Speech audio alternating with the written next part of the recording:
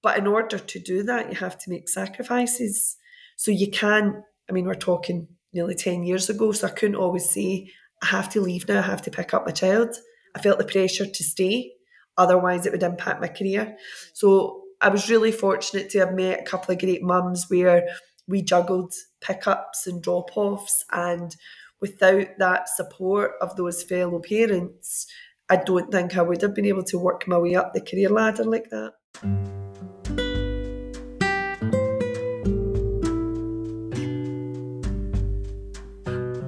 Welcome to Career Chronicles, Heartfelt Tales of Motherhood. I'm your host, Dr. Anjali Westwood, a coach, an academic, and a birth worker, also known as the Mums Coach.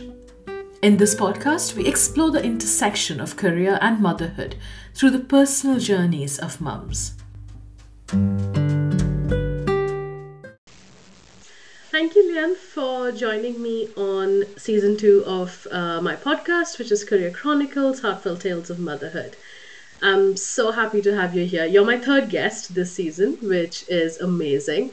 And I can't wait to hear everything that you have to say about what we're going to be talking today. So let's start off with a quick introduction. Sure. So I'm Leanne McGuire. I'm a communications manager in my paid job for a tech and digital agency. But I'd also do a lot of volunteering on top of that. So I'm also chairperson of Glasgow City Parents Group. I'm the Glasgow rep for the National Parent Forum of Scotland. And I do another few little things, like I'm a high school mentor for a charity. And I've just joined a play therapy charity as a trustee on their board. So I'm one of those people that like to keep busy. It's lovely. I think I resonate with you a lot. There's there's a little bit of joy in doing a lot of little things. Absolutely. What's that saying about if you're sitting for too long? I can't mind it. About your brain being idle or something. I'm definitely not that, for sure. Although I do still find the time, the odd Saturday, to binge watch Netflix and stay in my bed all day. Awesome. So let's start with the question I ask all my guests, which is, what's your story? That's such a big question. Right, okay, so let me try and give you it in a nutshell. I grew up in Airdrie. I am the youngest of four, three big brothers. So I like to think that that taught me resilience, certainly, in a man's world. Taught me how to kind of stick up for myself and challenge those above me and boys. I grew up in a house where, unfortunately, lost both my parents quite young. Lost my dad when I was 8 to a car accident, so me and my mum became very close. My mum is the biggest influence in my life in terms of who I am as a person, who I am as a mother. She passed away when I was 18, so I had to grow up very quickly in life. Fell pregnant when I was 26. My daughter's now 17. Again, another huge learning curve. Single parent, and my daughter's father's quite an absent father, so I've kind of done it all myself. And earlier on, before my daughter was born, I jumped around a lot with my career. I will admit that. I had not a care in the world. My biggest concern was, where is my next pair of shoes coming from? That's what I spent all my money on. But thankfully, having a child made me more responsible, gave me a reason to get up and go out and earn a living. And I like to think that since she was born in 2007, I have worked my socks off to get to where I am now, and to have the fortunate time to hold all those kind of titles that I relayed off in my introduction. So that's my life in a nutshell. It sounds a bit more simplistic, I suppose, when I say it that way, but there's been plenty of ups and downs throughout that. So thank you for sharing that. And how did you get involved with the Glasgow City Parent? Where did that come from, the parents group? Yeah, so obviously, like that, had one child, one and only child, and didn't quite know what I was doing. So when she started school, particularly because we lived in a different city, I grew up in Airdrie, a smaller town where everybody knew everyone. You could almost predict what school life was going to be and who was going to be there. Switch forward to us living in a big city. School life's very different, as you can imagine. So when my daughter started school in primary one, I remembered back to when I was at school and my mum used to be involved in parents' stuff. I don't think it was called a parent council. I just knew that my mum was always up at the school for things. She took part in events. So I thought, I want to do that because I feel like my mum knew what was going on in my school life and was connected to my school life through doing that. So I sought out the parent council of my daughter's school, joined them when she was in primary one. I have now been on parent councils for almost 14 years. And that's where Glasgow City Parents Group came from then, because 6 years ago, Glasgow City Council put a call out that they wanted to have a citywide group, so a kind of citywide parent council. And given obviously my introduction and I like being busy, I of course jumped forward and said, I'll do that. And that's what I've been doing. It was a bit of a hard slog at first. Nobody was really interested in what was happening at city level. Parents were more interested in their local school level. And then the one silver lining that came out of COVID was parents and carers all of a sudden were a bit more attuned to their child's education, more interested, more engaged. And so that silver lining was that Glasgow City Parents Group gathered a larger audience, a lot more engagement, and we really started to make a bit of an impact in education, not only in Glasgow but nationally. And that journey. That's where I ended up on that group. That has been a roller coaster in itself, and has given me so many skills that I've been able to use in all other aspects of my life. That sounds really brilliant. I'll come to that. I want to go a bit more into the work you do there, but just going back a second. As a single parent, what were the challenges that you faced? Because you had parents all around you being part of these parent councils. What were the challenges you faced that were different, you and other single parents faced that were different, which from a societal standpoint we forget sometimes? Because there's an assumption of dual parent households in everything.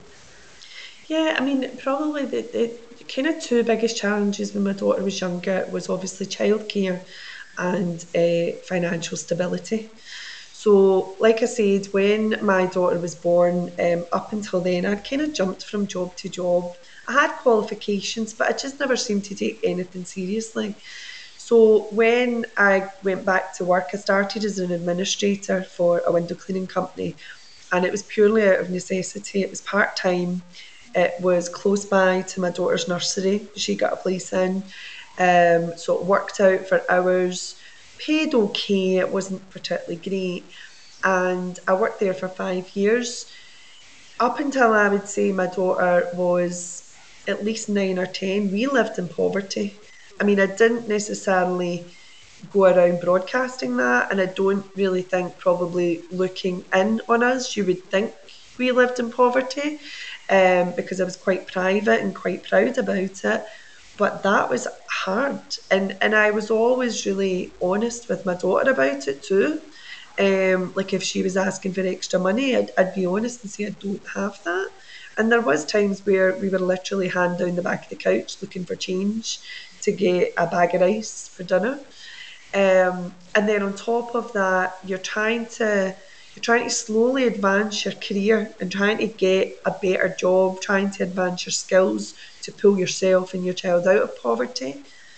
But then you are the sole caregiver. So if your child is ill, it's you that the nursery calls. If there is something at the school, it's you that they call. If the school is closed for a day or the nursery's closed, you have to manage that. And I didn't have a family network around me in Glasgow either. So one plus point of being involved in the kind of parent council side of things at school was I did start to develop a close network of two or three parents that did help me out, and likewise, where I could, I helped them. So if I couldn't get back from work in time, because I did eventually go into a full time job and I've obviously kind of worked my way up the career ladder. But in order to do that, you have to make sacrifices. So you can't, I mean, we're talking nearly 10 years ago, so I couldn't always say, I have to leave now, I have to pick up my child. I felt the pressure to stay, otherwise, it would impact my career. So I was really fortunate to have met a couple of great mums where we juggled pickups and drop offs. And without that support of those fellow parents, I don't think I would have been able to work my way up the career ladder like that. It goes back to that old saying, doesn't it, that it takes a village to raise a child. But a lot of mums don't, even couples don't have that village anymore because, Nope. you know, very few of us live near our family. We travel for work, and also the nature of work has changed. So when people say, oh yeah, it takes a village to raise a child, my question is, where is that village? Like, how do we find that village? Yeah, and it takes a while to build those relationships. So when I say I had parents help me, it wasn't a case of like, hi, I'm Leanne, how are you? Can you pick my daughter up tomorrow? Yeah. That takes a while to build that relationship with someone and to get to a point where you feel comfortable enough to ask. Quite often you wait till you're offered. Um, so that didn't happen, I would say, probably until about my daughter was in primary three. Like those first couple of primary school years were really tough. Because on top of that, as well as rushing back to the school to pick her up, you were rushing off to after school activities and then working full time and then getting home at night, having to do all the housework, the cooking, laundry, etc. So, as a single parent, yeah, I mean, I definitely throughout all those younger years often dreamt of having a partner to share the load with. And one of the things you mentioned, which is even today a big area of debate, is childcare. We know the petitions, and we know the fight that Pregnant and Screwed's been campaigning for. And so, have you seen a difference between how childcare situation was in 2007 to now in real terms? Are parents having it any better now? What's your view on that? Because you have a I, longitudinal view on this. Yeah, I actually don't think it's improved that much. I mean, obviously the introduction of the 3 hours, that's a big improvement. You didn't have that at the time, but it's the same challenges. It's flexibility. I mean, my work, I worked 9 till 5, so trying to get from Glasgow city centre to the south side in time for my daughter's childcare closing at 10 to 6, that was always a challenge. It was like the most stressful journey of the day. And that still happens. Even in my voluntary group, I still hear from parents who get chastised for being late or even fined for being late for pickup. I can't imagine what it must feel like if you work shifts. So Mm. again, when my daughter was younger, that played a big part in the jobs that I selected to apply for, because then you have to think, do I have childcare to accommodate this as well? I think the availability, I that might have improved somewhat, but I still hear from parents again that they can't get into certain councils in their area, particularly their local area, because that's the biggest help is if you can get a nursery or childcare beside either your work or your home for that kind of travel, then that makes life a bit easier, of course. And I feel like I'm still hearing those challenges now. We still had those challenges back then.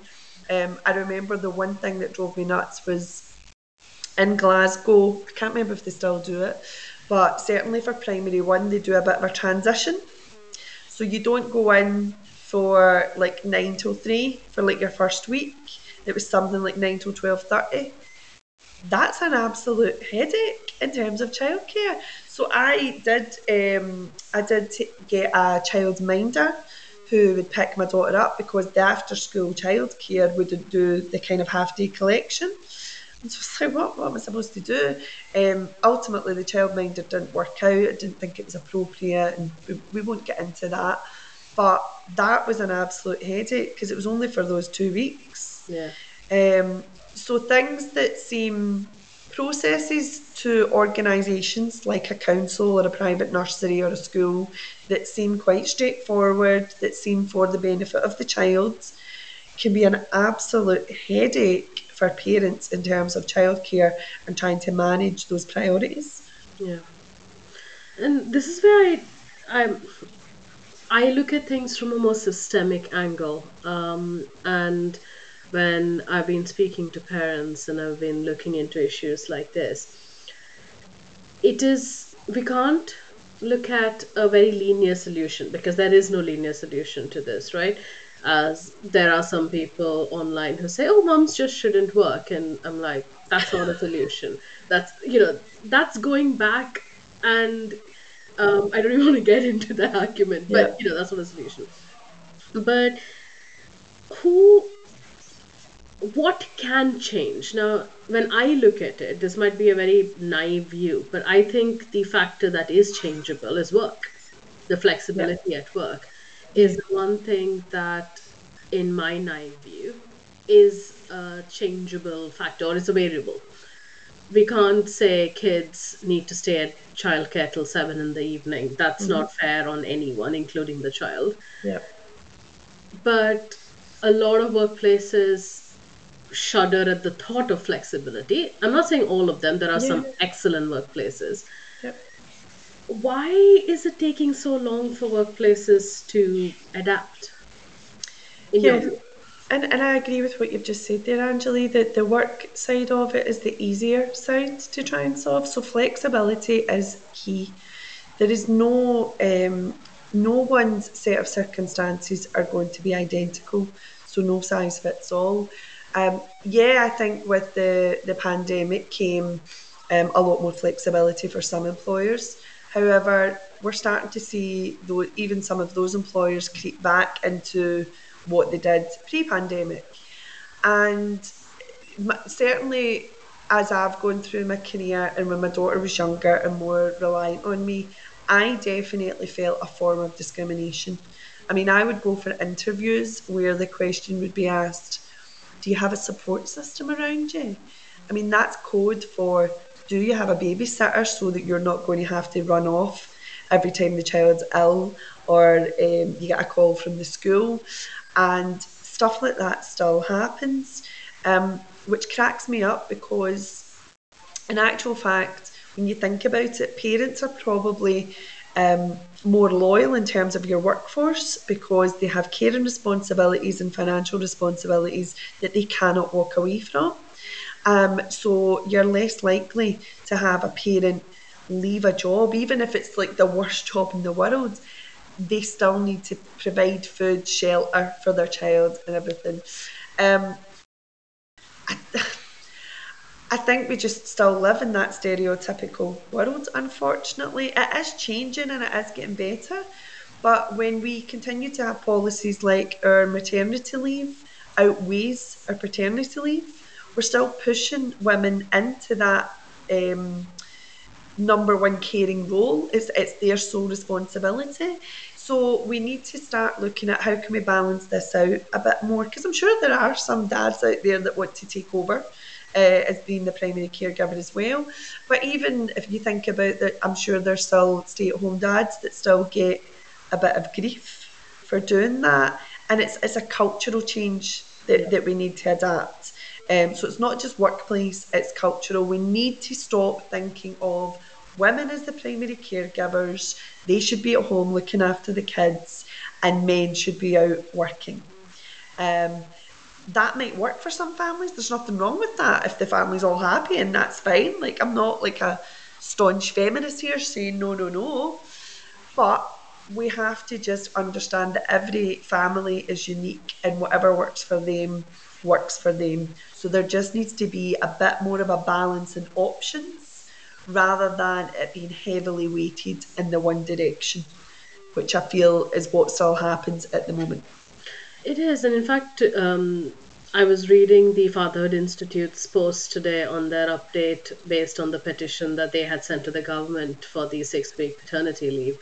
And as expected, it isn't very positive. And i- it's just, it goes back to what you said about if we keep pushing parents in the angle of women being the primary caregiver and men being the secondary caregiver, it's damaging to both. People sometimes think it's only so that women can go back to work. It's not. It's so that fathers can spend time with their kids. There are dads who want to do it, but there is assumption that this is just women saying no, I don't want to do it, and that one-sided view can be very damaging to both sides of the partnership, not just to one. So hopefully, the Fatherhood Institute campaign goes better. But going back to what we were talking about, the attitude of people at work and culturally as well, could there also be an element of mistrust that if I give someone flexible work or if I let someone choose options, they are going to take me for granted or not work, or because I'm still trying to kind of demystify why the flexibility is such a big problem. Yeah, I think it is coming from probably. I would think that the people that are making these decisions, they have worked in a different time. And I don't mean that as in like the dinosaur, like a different time was 5 years ago. Workplaces were pretty different. But thankfully, because of the pandemic, we have shown that there is a different way of working and that we can be flexible. I do feel that industry still perpetrates that myth of if you work from home, you're in your pajamas, lying under your duvet, just swiping to make sure that your team stays lit green, kind of thing. Um, Employers need to start coming from a place of trust of their employees. That's the whole point of interviewing someone. You go through, you pick the right person for the job, you think they're the right person for the job, so put your trust in them. Obviously, if that trust is broken and it is found that that person is not using the flexible working in the way it should be, then you deal with that. But I think the majority of people who are looking for flexible hours, hybrid working, working from home, it's because they want to be as good as an employee as they possibly can. And they're trying to juggle home life, caring responsibilities, and work without it impacting their productivity across any of those areas rather than an easy life. And I think the ones that are after an easy life, like you will sniff them out very quickly. But the modern day that we live in, the technology that we have at our fingertips, we should be using all of these tools. And it's not just about being inclusive to mothers. Flexible working is actually really inclusive to all sorts of employees. In my work, we talk a lot around inclusion and being inclusive to neurodivergent employees, etc. So flexible working is beneficial to many different employees as well, not just working parents. And the sooner that more organisations come from that viewpoint, the better. I hands down agree with that, and I have a hidden disability myself, and I know how much for me flexible work is a lifesaver.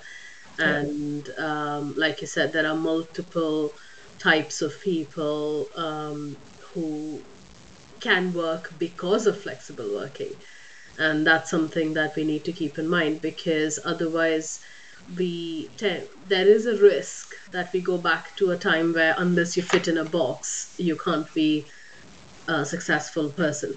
Absolutely. I mean, human beings are all unique. Yeah. This is the main thing. Whether we're talking about childcare, whether we're talking about who who's the primary carer for children, or employees, we are all unique. That's what makes us human.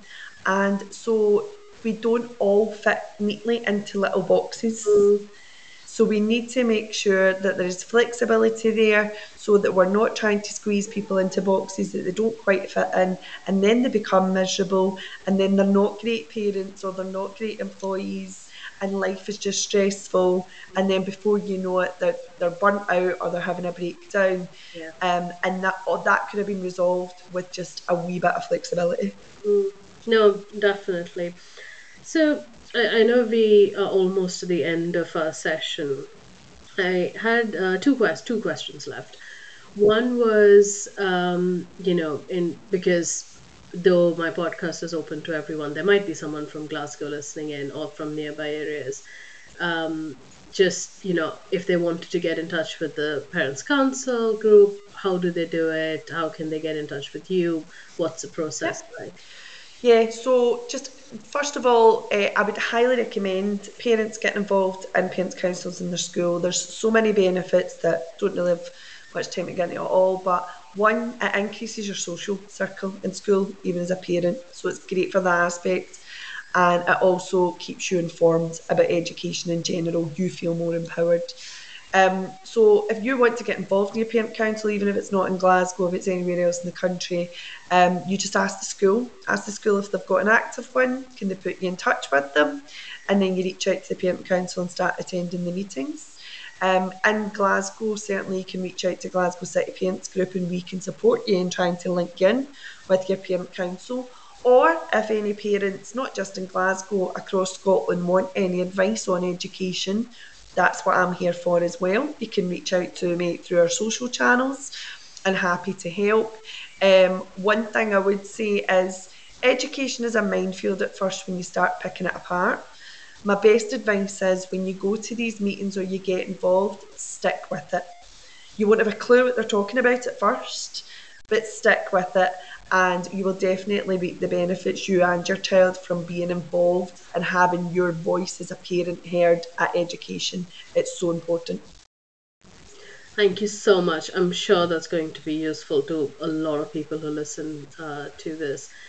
And my last question is, being a parent for so many years now, if there's one piece of advice or a golden nugget to a parent who's listening, they might be pregnant with their first child or they might have a few kids, what would that be? Um, right, so my approach, I suppose, from a very young age with my child is just always be honest and realistic. I've never been one of these parents that talks to my daughter about the boogeyman or makes up a little white lie to cover up for something. Obviously, I make it age appropriate, whatever it is I'm communicating with her about. But I've always just tried to be honest. So, like, when I think back to those times when we did live in poverty and my daughter would maybe be pestering me for the latest gadget or toy, yeah, I could lie to her and go, I can't get it this week because I'm busy, or can't get it this week, the shop's sold out. That lie is only going to stretch for so long and then she'll be back at you again. Whereas if I was honest with her and turned around and said, I'm really sorry, I'm not able to buy you that just now because I don't have the money for it. But when I do, we'll have a look at it then and I'll consider it. That shuts that conversation down, doesn't it? Because then your daughter understands the main reason. And so, yeah, that's my main piece of advice. No matter the age of your child, just always be honest and realistic with them. That's lovely because I think that also, what you just said, it will inculcate a very strong value for money, which I think is something everyone should have, adults as well. I've seen a lot of adults who don't. So, Yeah. but I think value for money, value for time is, if we can have the next generation who have that in them, that would be brilliant. Yeah, and just realistic that you don't have a golden money tree at the bottom of your garden, even though we wish. That was amazing. Thank you so much for this conversation. There's so many things I wanted to ask more, and I think if I would have done that, we would have probably ended up talking for a lot longer. No, But I've loved having you here. I'll put the links to the City Parents group and to your yeah, LinkedIn and all of that in the chat if that's okay with sure. you. Yeah, of So if course. someone needs, they can access it. But yeah, otherwise, thank you so much for speaking with me today. You're welcome. Thank you so much for having me.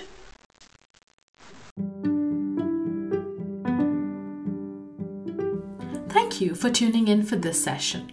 Please follow me, the Mums Coach, on Instagram or Facebook for regular updates and more content about career and motherhood. I would be grateful if you could review this podcast on Spotify. Lastly, if you would like to be a guest on this podcast to share your heartfelt tales of motherhood, you can write to me at coaching@anjalirajw.com or contact me through my socials. The email address and the social links are in the description. Have a lovely day.